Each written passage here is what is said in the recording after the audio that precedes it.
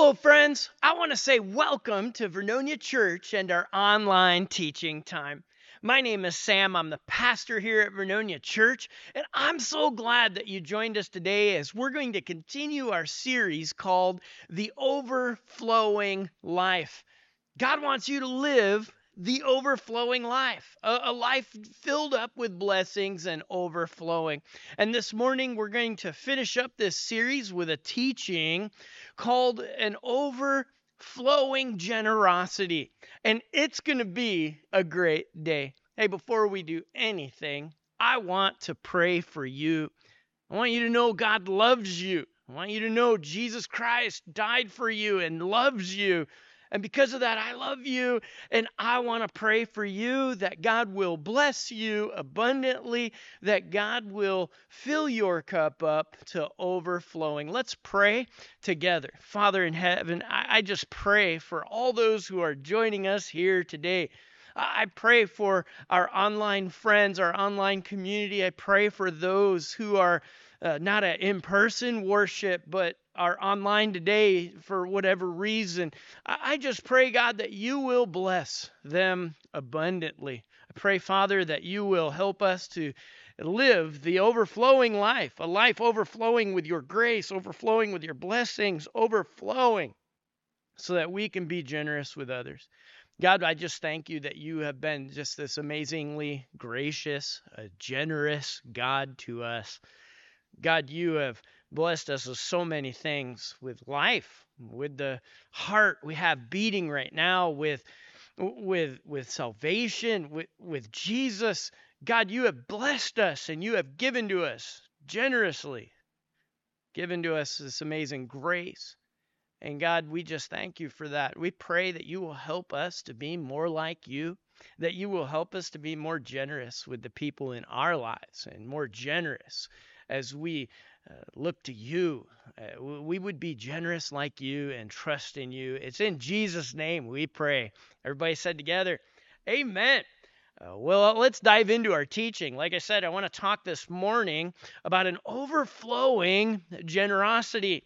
What happens when God's people overflow with generosity? Well, let me share with you a few examples of what happens. I remember one time in church, a family had come and they were in the midst of struggling to make ends meet for that month, and they were concerned about whether they were going to be able to make all their payments for that month, and they asked for prayer. And then someone in the church came up to me and he said, hey, my wife and I, we want to help out. And that week they gave a check of $1,000 to our benevolence fund, and we were able to give that family $1,000 to bless them and to help them through that month. And thinking about that generosity, I wonder who was blessed more.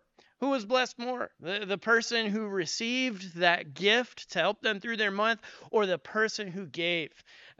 I'm going to bet that the person who gave was blessed more. Years ago, we had a family that was coming to church and they were struggling. Their daughter was in the hospital with a life or death situation. They had to go regularly to see their daughter, and they were struggling on top of that because the mom was in a wheelchair and incapacitated, and there was a struggle there. And they were also struggling because their car kept breaking down when they were on their way to go see their daughter at the hospital. They were in a small group in the church at the time, and they mentioned that they were just overwhelmed with all this trouble in their small group. They asked for prayer, and someone in that small group came to me and said, Sam, would it be okay if I helped them out? And I said, absolutely, help them out. And I didn't know. I figured maybe they were going to help them out, help them get their car fixed or something. But they ended up giving that family a new to them car. They gave them their car. And I wonder who was blessed more, the people that received the car or the one who gave the car. And I'm going to throw this out there. I think the one who experienced who experienced the overflowing generosity, the one who gave, was the one who was blessed more. Now, long, long ago, we had a family that was going through a crisis time.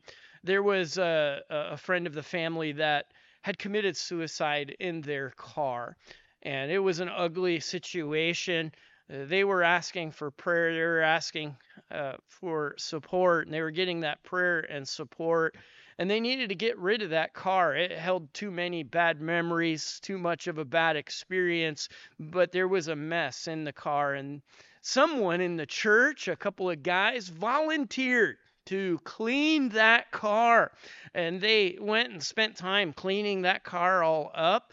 And that car was able then to be sold, and everything, was good. And I wonder who was blessed more, the family that had someone generously help them out, or the ones who generously offered to help them out.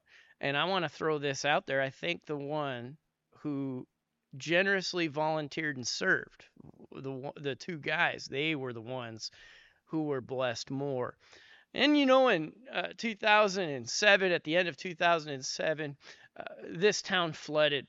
This town flooded, and man, God's people, this church turned into a hub of volunteers and help. I mean, really, this whole community helped each other out without prejudice. People were helping one another out. But this church turned into a place where we were sending out hundreds of volunteers almost daily, and then weekly and regularly we were sending volunteers. People from churches from all over the state were coming to Vernonia, were being sent out from this church. I found myself trying to organize and send out group after group after group to help muck out people's homes they didn't know, show love to people they didn't know, in a community that a lot of these people had just heard of and came to help out.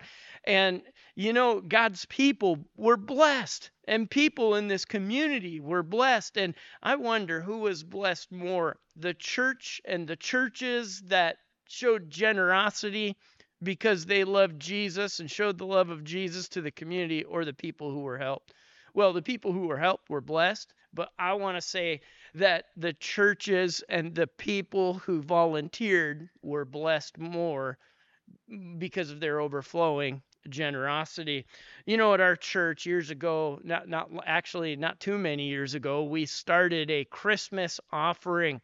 And we decided that from November to the end of January, we would do a Christmas offering where we raised money to do things, to give money away, to do things to honor Christ. And over the last several years, I guess it's been now, I think we've been doing it for about 6 years now.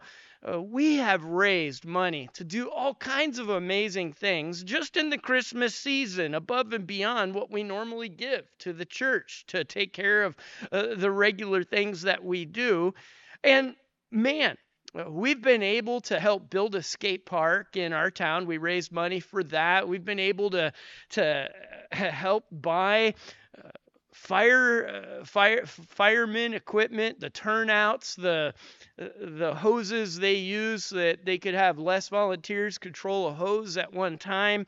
We raised money for our fire district, for our volunteer fire department, and we raised money for improving classrooms, for improving access to classrooms for kids. We raised money to pay down this church's debt. We raised money to put in a new kids park for our church and for the community. I mean, we've done things that have been amazing together. We've been able to raise money to help missions all over the world. A couple of them, to note, were overseas outreach, so that we were able to help out in the Ukraine with people who were struggling and finding themselves in a tough place because of the war. We've been able to help out Rafa House and send money to help support freeing children from sex trafficking. We've been able to help support a church plant here in Oregon, in Medford. We've been able to give to support church planting all over the state of Oregon through OCEF. And we've been able to do amazing things. And in the last 6 years or so, we've been able to raise, just doing a Christmas offering, over $120,000 for kingdom work and to give away, to bless people and to bless others out of generosity. What happens when a church and when God's people practice an overflowing generosity? Well, there's an overflowing blessing to the people around us. But there's a blessing that comes back to us. There's a blessing for the giver. And I could tell story after story after story here in Vernonia Church and in my experience in ministry where people gave generously and they were blessed more than those they gave to. What happens when God's people show God's generosity? Jesus one time said this: if anyone, in Mark chapter 9, verse 41, if anyone gives you even a cup of water because you belong to the Messiah, I tell you the truth, that person will surely be rewarded. In other words, God says, if you give in my name, I will reward you, even if it's just a cup of cold water, or I'm going to go with a cup of coffee. You will be blessed when you're a giver, when you're a generous giver. And not only do God's people become blessed when they show God's generosity and are overflowing with generosity, but when God's church shows an overflowing generosity, they will find that their church is overflowing as well. I love what it says in Acts chapter 2, verse 42 to 47. It says this: all the believers devoted themselves. And so they were devoted as a church. This is the first church that ever started in the book of Acts, in Acts chapter 2. They devoted themselves to the apostles' teaching, or we could call that to sermons, to online teaching, to getting into God's word. They were devoted to the apostles' teaching and to fellowship, to getting together, an in-person church. And they were sharing meals, including the Lord's Supper. So they were devoted to taking the Lord's Supper and to prayer. And they had this deep sense of awe that overcame them. All the believers met together in one place and shared everything they had. They sold things like property and possessions and shared the money with those in need. They worshiped together and they shared their meals with great joy and generosity. And while praising God and enjoying the goodwill of all the people, each day the Lord added to their fellowship those who were being saved. You ever wondered why we do what we do at a worship service? It's because of this verse. We get into the apostles' teaching, we pray together, we take the Lord's Supper together, and we meet together in one place at one time, and we worship and we sing and we praise together. And when there's giving and generosity, it brings joy. That's one of the reasons, if you've ever been to our in-person church, we clap when it's time to, it's sort of a thing that started and we kept doing it. We clap when it's time to give an offering, to receive an offering, because we want to give with joy, and there's great joy when people are generous. And here's the thing. Do you notice what happened? What happened is they had joy, they had generosity, and then it says God added to their number those who were being saved. When God's people learn God's generosity, it's powerful. And God says, that's the place that I'm going to help people get saved. That's the place. Those are the people who are going to help my people get saved. And we're here wrapping up this series called The Overflowing Life. We've been talking about the overflowing life from Psalm 23, when David says, the Lord Well, he's my shepherd. He takes care of me. He lays a table out in front of me, and he fills my cup up to overflowing with blessings. He talked about the overflowing life, how God blesses him, fills his cup up. We talked about how my life is a cup and God wants to fill it up, and he doesn't just want to fill to the brim, but to overflowing. And Jesus, he talked about the overflowing life when he said this, I came that they may have abundant life, that they might have life abundantly to the overflowing. And in this series, we've been talking about how do we live that overflowing life. And so we've talked about how it starts with an overflowing connection with Jesus, an overflowing connection to God by getting together with him, building a relationship with him every day in his word, every day spending time in prayer, every day having this overflowing relationship with God leads us to the overflowing life. And then we talked about the next week how the overflowing life comes from having an overflowing gratitude. Instead of grumbling about what we don't have, we're grateful for what we do, and we show God gratitude for what he's done in our lives, and we show others gratitude. We learn how to be grateful, and we have this overflowing sense of gratitude that comes out of our life. And last week, we talked about how this overflowing life comes from having an overflowing contentment, where I'm okay. I'm content with the life I have, and I'm content with who I am, and I'm content with what God has done to fill my cup, and I'm not busy comparing myself to you and the cup God is filling up for you, but I'm looking at my life and I'm content with what God has given me. And so we talked about an overflowing contentment. And if you have missed any of those teachings, I'd encourage you, go back and listen to those. You can find those on our webpage. You can find those on YouTube. You can go back and listen to those teachings. And this morning, it's all about an overflowing generosity. And I want to talk about some things that God wants us to do if we're going to experience an overflowing generosity, if we're going to live with an overflowing generosity, if we're going to have an overflowing life. And I'll just start with this.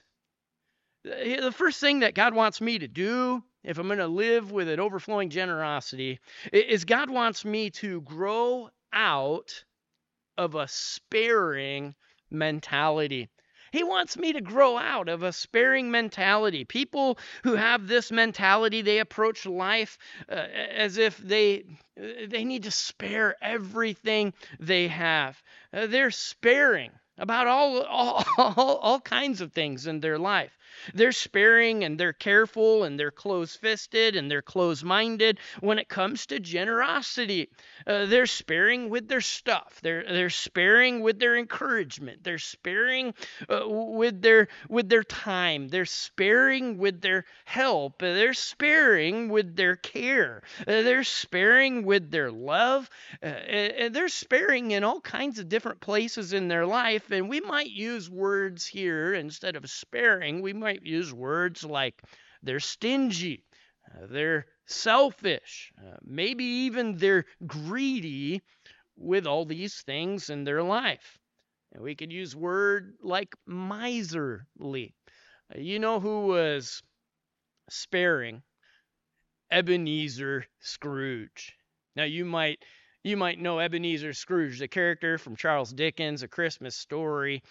Maybe you never read Charles Dickens' version, but you've seen all the different movie versions that are out there, from the funny ones to the serious ones to the kind of scary ones. And you might even remember, Scrooge McDuck from the cartoon versions. And I think I've seen just about every version of it. And I'll be honest with you, I never really read the book. So I got to admit that. I've seen the movies and the cartoons, but I've never read the book. But I know who Scrooge was. Scrooge, well, he was miserly. And that was the whole story. A miserly guy who hates Christmas because it's a time of giving and generosity. A miserly guy who resents it, who's greedy, who's selfish, who's all kinds of those things. And he learns through the story to be generous. And he goes from being a really upset, unfriendly, unkind person to the end of the movie, being incredibly kind, gracious, grateful, and happy because of what he's learned. And you know who else was sparing? Judas.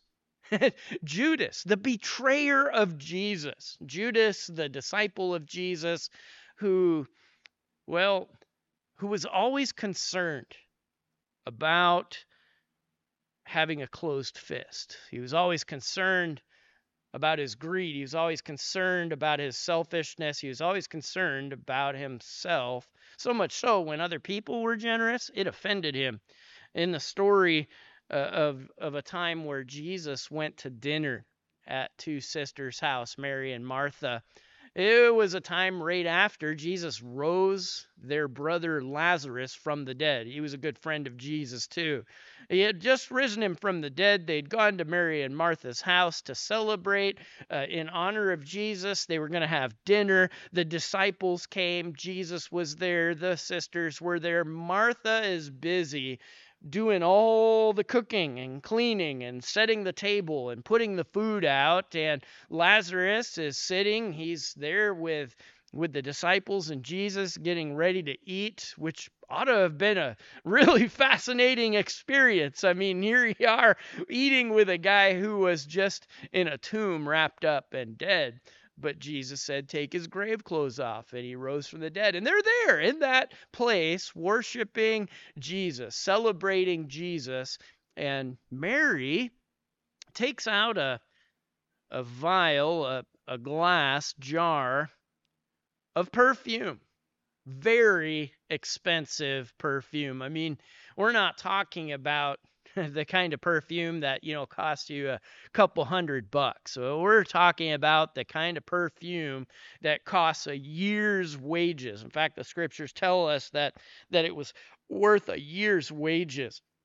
And she takes that perfume and she pours it out on Jesus' feet. Then she takes her hair and she cleans Jesus' feet with her hair and this perfume. The fragrance is all over the room, and some of you don't like fragrances might think about coughing and just the smell of this perfume spilled out all over Jesus' feet. And here's what it says in John chapter 12, verse 4 to 6. In the midst of all that, resurrected guy eating, a celebration of Jesus at dinner, Mary pours out all this perfume to thank Jesus, to worship Jesus for bringing her brother back to life. And here's what it says. But Judas Iscariot, the disciple who would soon betray him, said, that perfume was worth a year's wages. It should have been sold, and the money should have been given to the poor. Not that he cared for the poor, the verse clarifies.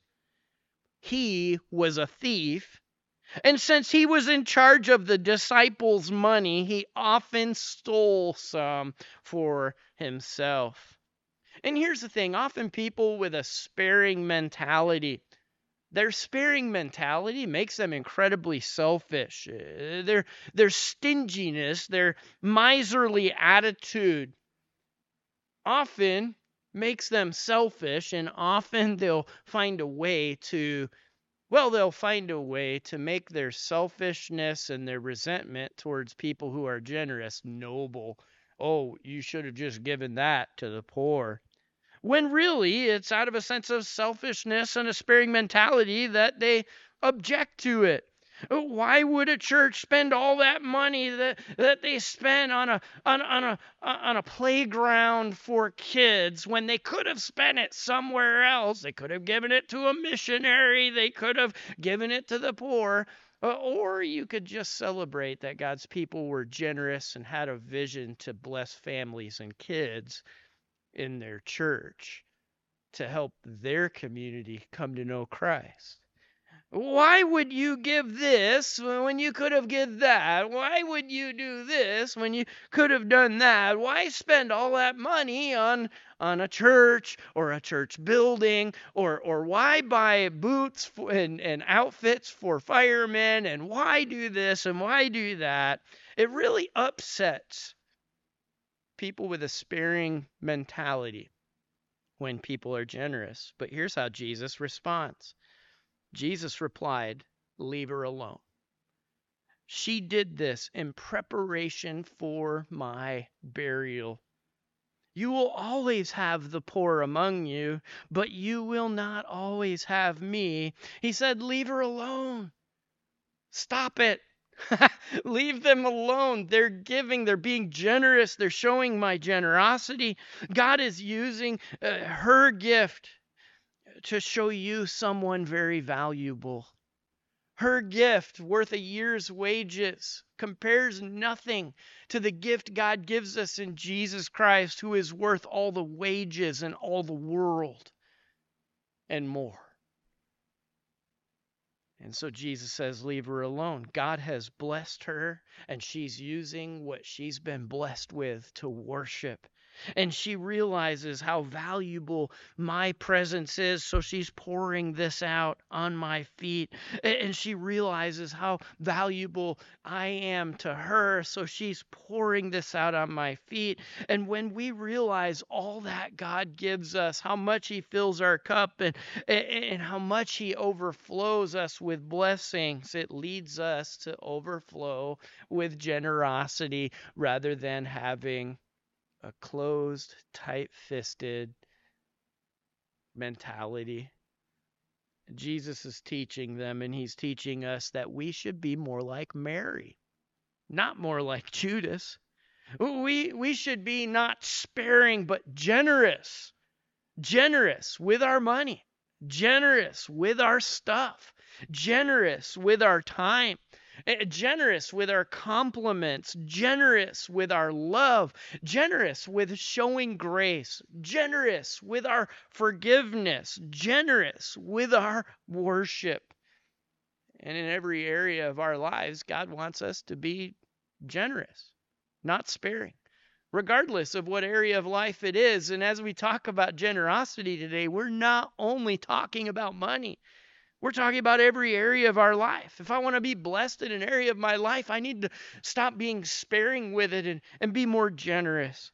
When I'm sparing with everything, I have what we talked about in our first teaching, an absence mentality.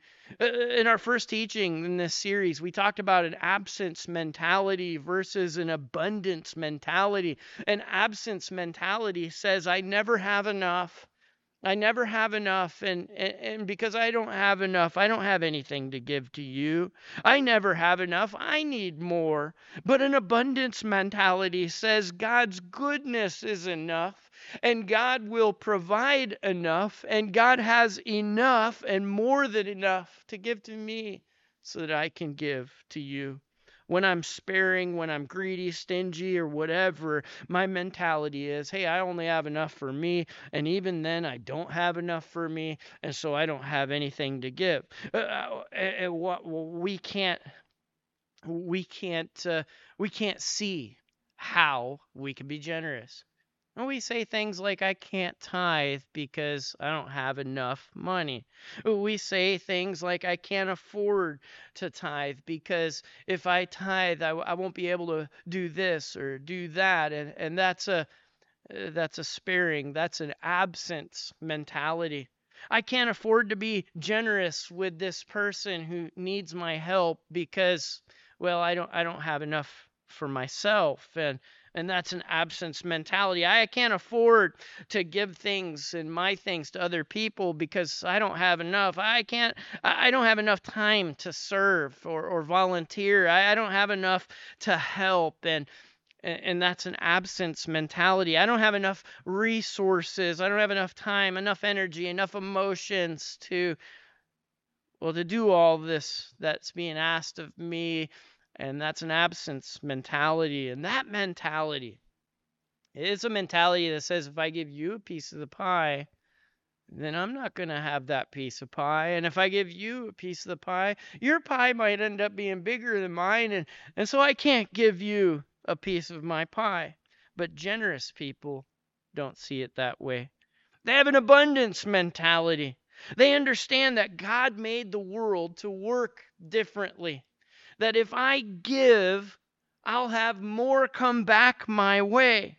An abundance mentality says God's going to supply all I need because He has all the pies in the world.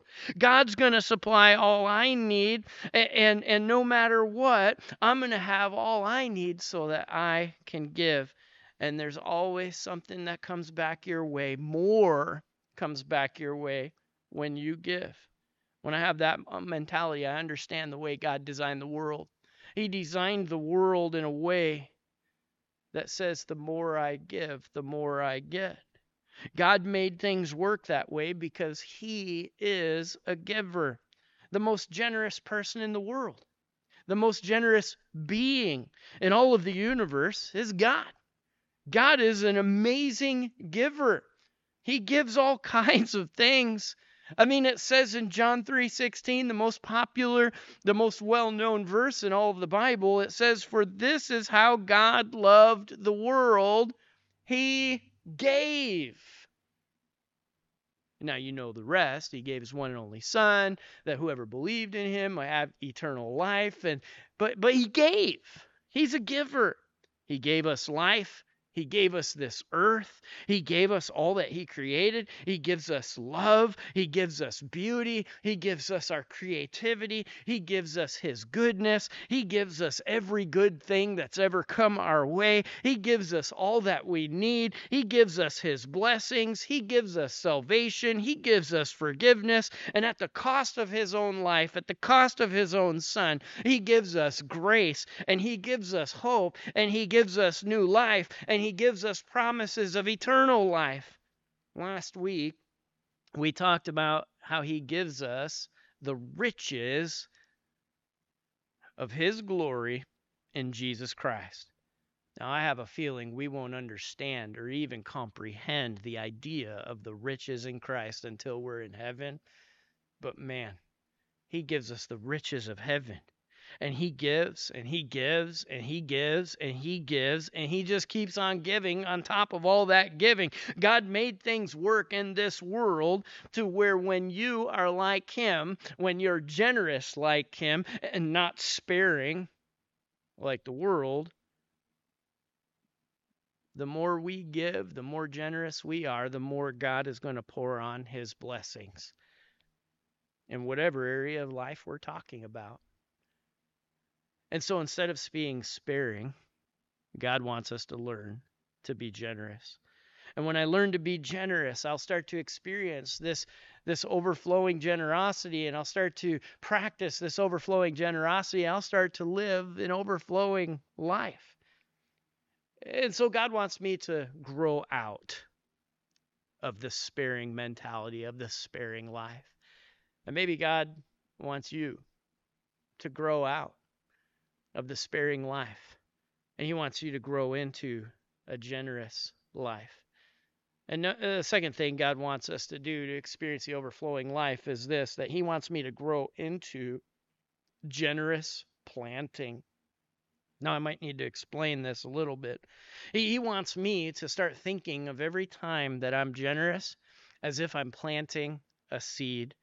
That every time I'm generous, I plant a seed into someone else's life, but I also plant a seed of blessings that are going to come back my way. And He wants me to start thinking of all the generous times and all the generous things I do and all the generosity that I practice. He wants me to start thinking of that as planting seeds for future blessings. In 2 Corinthians chapter 9, verse 6 to 8, it says this, "Remember this, a farmer who plants only a few seeds gets a small crop. But one who plants generously will get a generous crop. You must each decide in your heart how much to give, and don't give reluctantly or in response to pressure, For God loves a person who gives cheerfully, and God will generously provide all you need. And then you will always have everything you need and plenty left over to share with others. What's he describing there? The overflowing life. Don't be like a farmer who plants miserly, sparingly, stingy. Don't be like that guy, but plant generously. Now, I'm a gardener, and a lot of you are probably gardeners. So there's a lot of gardeners here in Vernonia, and a lot of gardeners in Oregon here, because there's a lot of things that grow really well. And gardening is just a great experience. And one thing that gardeners don't usually do is they don't buy seeds to keep forever. Now, I know some of you gardeners like to store your old seeds. I do that too. But what happens with seeds if you don't plant them? Well, eventually, if you store them even well, eventually those seeds begin to die. And a dead seed is a worthless seed. It's not good for anything, and you won't get as good of a crop as you would if you use fresh seeds. And probably what you don't do is you don't get a package of lettuce seeds and dig through that package, find one little seed and plant it and then store all the rest. That'd be silly. That'd be silly. Even if that one seed ends up germinating and growing, you're just going to get one little plant, one little lettuce plant out of that. If you're planting lettuce, you want to take those seeds, spread them around, and you want to plant as many as you have room for, and you want to grow a harvest of a bunch of lettuce that you can eat on throughout the growing season. A gardener that sows stingy with one little seed is going to reap his reward, but a gardener who plants it all, well, they're the ones who are really going to experience blessing. I remember we had a friend who was starting gardening, and he was kind of learning the ropes, and he thought that whenever you bought your packets, you were supposed to plant every seed in the packet. And he didn't necessarily have the room for that, but he did it anyways. And you know what? He ended up with all kinds of stuff growing all over the place. I remember when he told me that he had gotten a packet of zucchini seeds, and he planted every zucchini seed that he had. You know what happens when you plant every zucchini seed you had? Besides having plants everywhere, these giant zucchini plants, you have an abundance to share. And what Jesus is saying is you need to be like the guy who plants the whole packet of zucchini seeds when it comes to generosity. If you're just a little bit generous, well, you're going to reap that little bit of blessing. But if you are spreading those seeds out and planting them, you're going to have blessings come your way, and you're always going to be out blessed by what you give. God will always bless you more than what you think you bless someone with your generosity with. And not only that, but we also find that, well, if I took that one little seed and planted it and then saved all the rest because I want to make sure I have enough seeds for myself, well, what happens? For example, if you plant a tomato seed, what happens is you get a bunch of tomatoes, and out of that one tomato plant, you'll get thousands of seeds for the future. You'll get so many seeds, you won't know what to do with them. And a lot of gardeners find that the next year they come out to their garden, the area where they had tomatoes, and they find all these freebie tomato plants starting to grow because they weren't even able to keep up with all the seeds that were coming their way. And God wants us to learn to look at our planting, or look at our generosity as if we're planting seeds, and he wants us to sow generously, not miserly. And God says don't give out of reluctance or pressure. If you give out of reluctance or pressure, there's no There's no reward for that, but give out of the generosity of your heart. And here's the thing, when God says give generously, He doesn't need your money. He doesn't need it. He has all the money. He has a cattle on 1,000 hills. He has all things. He's the source, the supply. He's the creator of all things. He doesn't need our money. What He wants is what our money represents when we give. He wants our hearts. He wants our devotion. He wants our trust. He wants to know, do you trust Him? Do you really trust Him to to treat your giving like a seed that will produce blessings that will come back to you? Do you have an absence mentality? Do you have a stingy heart? Do you have a greedy heart? Do you have a selfish heart? Or do you have an abundance mentality where God will supply all you need and more so that you can be a blessing to others? Do you think in your heart, boy, if I give this away, I won't have what I need? Do you think in your heart, if I give money, I won't have the money I need? Do you think in your heart, if I give my energy, my time, my compliments, my friendship, my love, my encouragement, maybe I won't get encouragement. Maybe I won't get love come back my way if I give it. Is that what goes through your head? But He says when you look at your generosity as if they're seeds that you're planting, you can be sure that God will generously provide all you need and then more. He will fill your cup up and then it will overflow. And when you're generous, God will be generous with you. I like the way the Message writes this passage that we're reading here for this point. In 2 Corinthians chapter 9, 6-8, in the Message, it says this: remember, a stingy planter gets a stingy crop. A lavish planter gets a lavish crop. And I want each of you to take plenty of time to think it over and make up your own mind about what you will give. That will protect you against sob stories and arm twisting. God loves it when the giver delights in the giving. God can pour on blessings in astonishing ways so that when you're ready for anything and everything, more than just ready to do what needs to be done. For some of you, I want to encourage you, your next step today is just to say, you know what, this week I'm going to read that verse, reread that verse, and reread that verse. Spend this week, make this verse the theme of your week.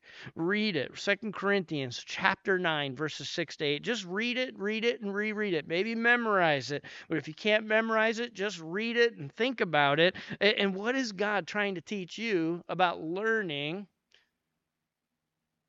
to be a generous planter? Learning to grow out of having a stingy mentality and learn to grow into being a generous planter of blessings. And you know what this verse is describing? It's describing the overflowing life. You notice in this verse, it says God blesses us with all that we need. Do I trust Him to do that? It says when God blesses me with all that I need, on top of that, He will bless me with everything I need to be generous. On top of that, I'll have plenty to share. He fills my cup, it overflows, and that overflow I'm able to bless others with. In whatever area of my life we're talking about. Whether it's my financial life, whether it's my emotional life, whether it's, my family life, I need to learn to be generous. Some of you need to learn to be more generous with your spouse, generous with your love, generous with your words, generous with your tenderness, generous with your compliments, generous with your grace and forgiveness. We need to learn to be generous, and that generosity will come back to us someday, some way, in an overflowing way. If you learn to think of generosity with your time like a gardener who plants a whole packet of zucchini seeds, if you learn to be generous with your money like a gardener who plants a whole pack of zucchini seeds, well, That will show whether or not you really trust God to give you an overflowing life. And the last thing I want to talk about here that God wants us to do is God wants us to learn generous trusting. He wants us to learn generous trusting. He wants us to learn how to trust Him generously. Have you ever wondered why sometimes you just feel like you have holes in your pockets? Have you ever wondered why sometimes it feels like you never have enough? And maybe that has to do with the absence mentality versus the abundance mentality. Have you ever wondered why you're always tempted to have this sparing mentality? Well, in the Old Testament, in the book of Daniel, it talks about one of the reasons people experience that kind of life. The nation of Israel had been in captive for about 70 years. And then later, God told them, hey, you can return home. You can go back to the city of Jerusalem and rebuild it. And he said there was one important part of them going home. He said, when you get there, what I want you to do is put your trust in me. Put me first in your life. Put me first in your time. Put me first in your wealth. Put me first in your money. Put me first in your days and in your weeks and in your years. Put me first.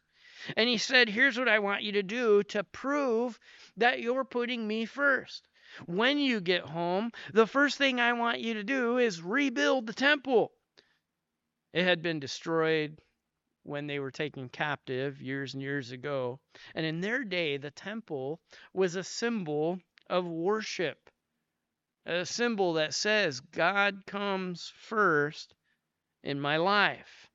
And those people, they went back. They went back to Jerusalem. They went back. And you know what they did?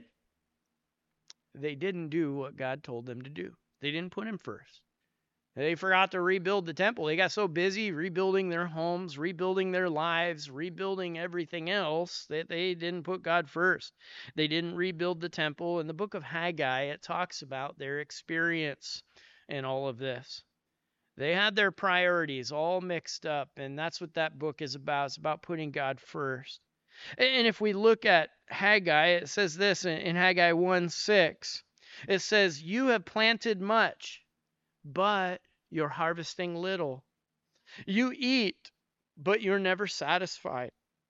You drink, but you're still thirsty. You put clothes on, but they can't seem to keep you warm. Your wages disappear as though you were putting them in pockets filled with holes. And this is what the Lord of Heaven's armies says. Look at what's happening to you. Now go into the hills and bring down timber and rebuild my house, the temple. And then I will take pleasure in it and be honored, says the Lord. And what he's telling these people is your priorities have been all mixed up. You feel like you're always behind. You feel like you never have enough. You're in this absent state of mind and really in this absence of my blessings on what you have. You feel like you're always behind. You feel like you're overwhelmed with life rather than having an overflowing life filled with blessings. Do you feel like you don't have enough? You work really hard. Maybe you even work really smart, but you never get ahead. You're always falling behind. Does it feel like you have pockets with holes in them? Maybe God wants you to stop, to look at your life and to consider, to ask yourself, am I honoring Him? Maybe I'm not living the overflowing life because I'm not honoring Him. I'm not putting Him first in my life. Have you ever read God's Challenge? It's a challenge verse. It's a giving, a generosity verse, a trust Him type of challenge. I call it the tithe challenge that God gives us. In Malachi chapter 3, verse 10, it's one of the only places where God says, test me. There's a lot of times God says, don't test me. But this time, He says, test me. And here's what He tells the people. He says, bring the all the tithes. In some versions it says, bring the whole tithe into the storehouse so that there'll be enough food in my temple. If you do, says the Lord of heaven's armies, I will open the windows of heaven for you, and I will pour out a blessing so great you won't have enough room to take it all in. Try it. Try me. Put me to the test. Test me in this. I dare you. I dare you, test me in this. And you notice what he challenges them with? He says, test me and tithe. Be generous and be generous with me. And see. See what? See if you don't live the overflowing life. I will pour out blessings so great you won't have enough room to take it in. Now, if you're in a place where you've never given to God, I would encourage you, maybe use this as a test to start giving for the first time. But if you're in a place where you give, but maybe you haven't ever taken him up on this test for real. This test, he says, bring the whole tithe. The word tithe means 10%. Give him 10% of your paycheck. Give him 10% of what you have. Give him 10% and see if he doesn't bless. Take him up on this tithe challenge. Remember years ago, I preached a series through tithing. I preached a series about tithing, and I talked about the tithe challenge. And there were people in the church who said, you know what, I'm going to take up this tithe challenge. And what my challenge was take up the tithe challenge and try it for 3 months. For 3 months, give God 10% of what you make and see if he doesn't bring blessings your way. I remember one fellow who was a salesman. He came up to me and he said, you know, it's been a slow time. I'm not sure how I can do it or if I can do it, but I'm going to try it. I'm going to tithe for the next 3 months. I'm going to take God up on this challenge. And it was fun watching this person go through that experience. As every month as they were going through it, they're going, I can't believe it.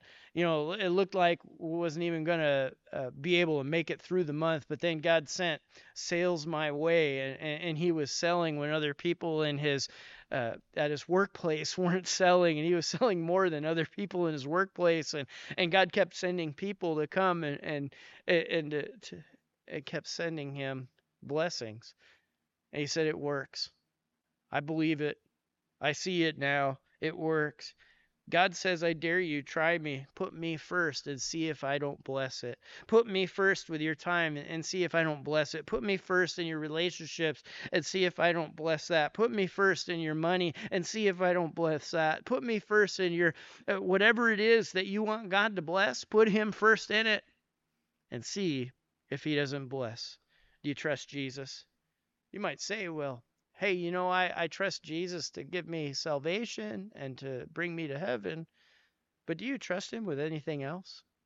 Do you trust him when he promises if you overflow with generosity that he will overflow blessings in your life? Do you trust him that you so much that you can grow out of a sparing mentality? Do you trust him that you can start looking at your generosity as planting seeds for blessings for the future? Do you trust him so much that you can learn how to grow into really, truly trusting generously?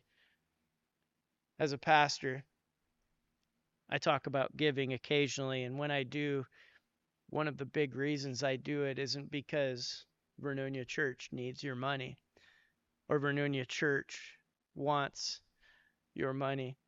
I talk about it because I want you to experience the overflowing life. Talk about it because I want you to experience God's test on your life. This area where you test him, you put him to the test, and you watch him open up the floodgates of heaven and bring blessing into your life. How much do you trust Jesus? How much do you trust what he teaches about generosity? You know, here's something Jesus said in Luke chapter 6, verse 38.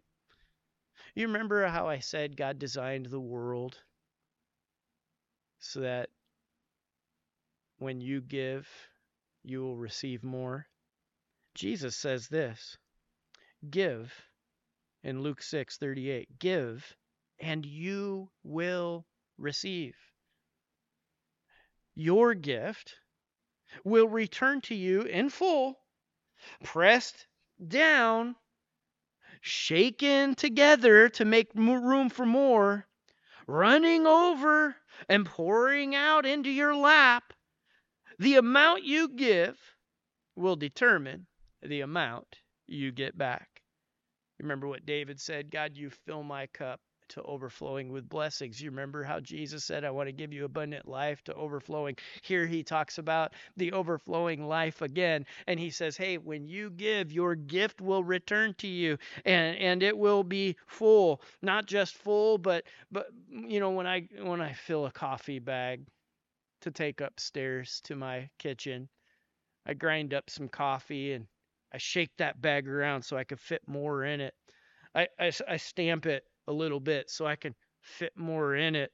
I press it down a little bit so I can fit more in that bag. And what he's saying is when you give what you receive, it'll return to you in full, pressed down, shaken together to make room for more, running over and pouring into your lap. And David said, God, you fill my cup. And it runs over. In Matthew chapter 9, verse 29, it says, according to your faith, it will be done to you. What does it look like to have an overflowing life? Well, it looks like having an overflowing connection to Jesus.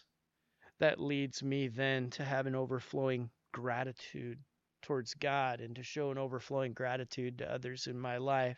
It leads to an overflowing contentment where I'm content with what God has done in my life and how he's filled my cup, and I don't compare it to anybody else's cup. And it takes an overflowing generosity. Well, I want to encourage you today. I want to encourage you today to take a next step. And the next step I want to encourage you to take is this. This week, find a way every day, starting today, maybe after you are done with our online teaching time, starting today, and then going tomorrow and Tuesday and Wednesday and Thursday and Friday and every day this week. Find someone to be generous with. Maybe you generously tell your wife about how much you appreciate her. Maybe you generously give something, a gift to a child. Maybe you generously encourage someone at work. But find a way to be generous. Every day this week, practice an overflowing generosity. Plant some zucchini seeds of generosity and into the world around you and see how God blesses. Or maybe you have a next step that will take it to the next level for you. And maybe your next step is to say, you know what? I'm going to start to tithe. And I'm going to take God up on his tithe challenge. I'm going to start tithing to my church. And whatever your local church is that you go to, whether it's Vernonia Church or you go to in-person church somewhere else, maybe you're going to say, God, I'm going to trust you and I'm going to take you up on this challenge for the next month, for the next 3 months, or the next 6 months, or the next year. I'm going to take you up on your challenge to tithe. And every week or every 2 weeks, whenever I get paid, I'm going to take 10% of that and I'm going to give it to you. I'm going to bring it to your storehouse, which in the Old Testament was the temple. In the New Testament, it's your local church. I'm going to bring it to the storehouse and see if God doesn't open up the floodgates of heaven and fill my cup up with blessings. And I want to encourage you to experience the overflowing life. Well, I don't know what next step you need to take is, but any of those next steps, I want to encourage you to take them. And I want to just pray with you right now and invite God to help you experience the overflowing life. Let's pray. Father in heaven, we come before you. And God, we're just so thankful and grateful for what you've done and who you've been in our lives. We're thankful for Jesus. We're thankful for salvation. We're thankful for grace. You're such a giving God. And God, we pray that you will help us to learn to be generous and giving to the world around us, in our homes, in our families, in our community, and even with our church. And God, even generous to you and trusting in you to bless beyond what we could even give you. God, I pray for each one who's joining us here right now. I pray that you will help them to experience the overflowing life. I pray that you'll help me experience the overflowing life. It's in Jesus' name. Amen. Well, I want to say thanks once again for joining us online here for our online teaching time. And I want to tell you, I don't take you for granted. Every week I spend a lot of time doing this. And I know that it's not some great thing. It's just me sitting at a table with a microphone. But I'm just so grateful and thankful for you. I'm grateful and thankful that you join us every week, that you join us and that you get into these teachings with us. I'm thankful for those of you who tell me that it meant something to you, that it helps you. And I'm grateful and I'm thankful that you've joined us for this series. And I hope that you experience the overflowing life, maybe even a little bit more like I have as we've gone through this teaching together. I'm so thankful for you. Well, I want to finish up by declaring it's been a great day together. And on the count of 3, we're going to say it's been a great day out loud, really loud, because it has. It's been a great day in the presence of God and in getting in His Word together. So on the count of 3, ready? 1, 2, 3. It's been a great day. I hope you have a great day. And I'm so thankful you are here today. And I look forward to seeing you next Sunday.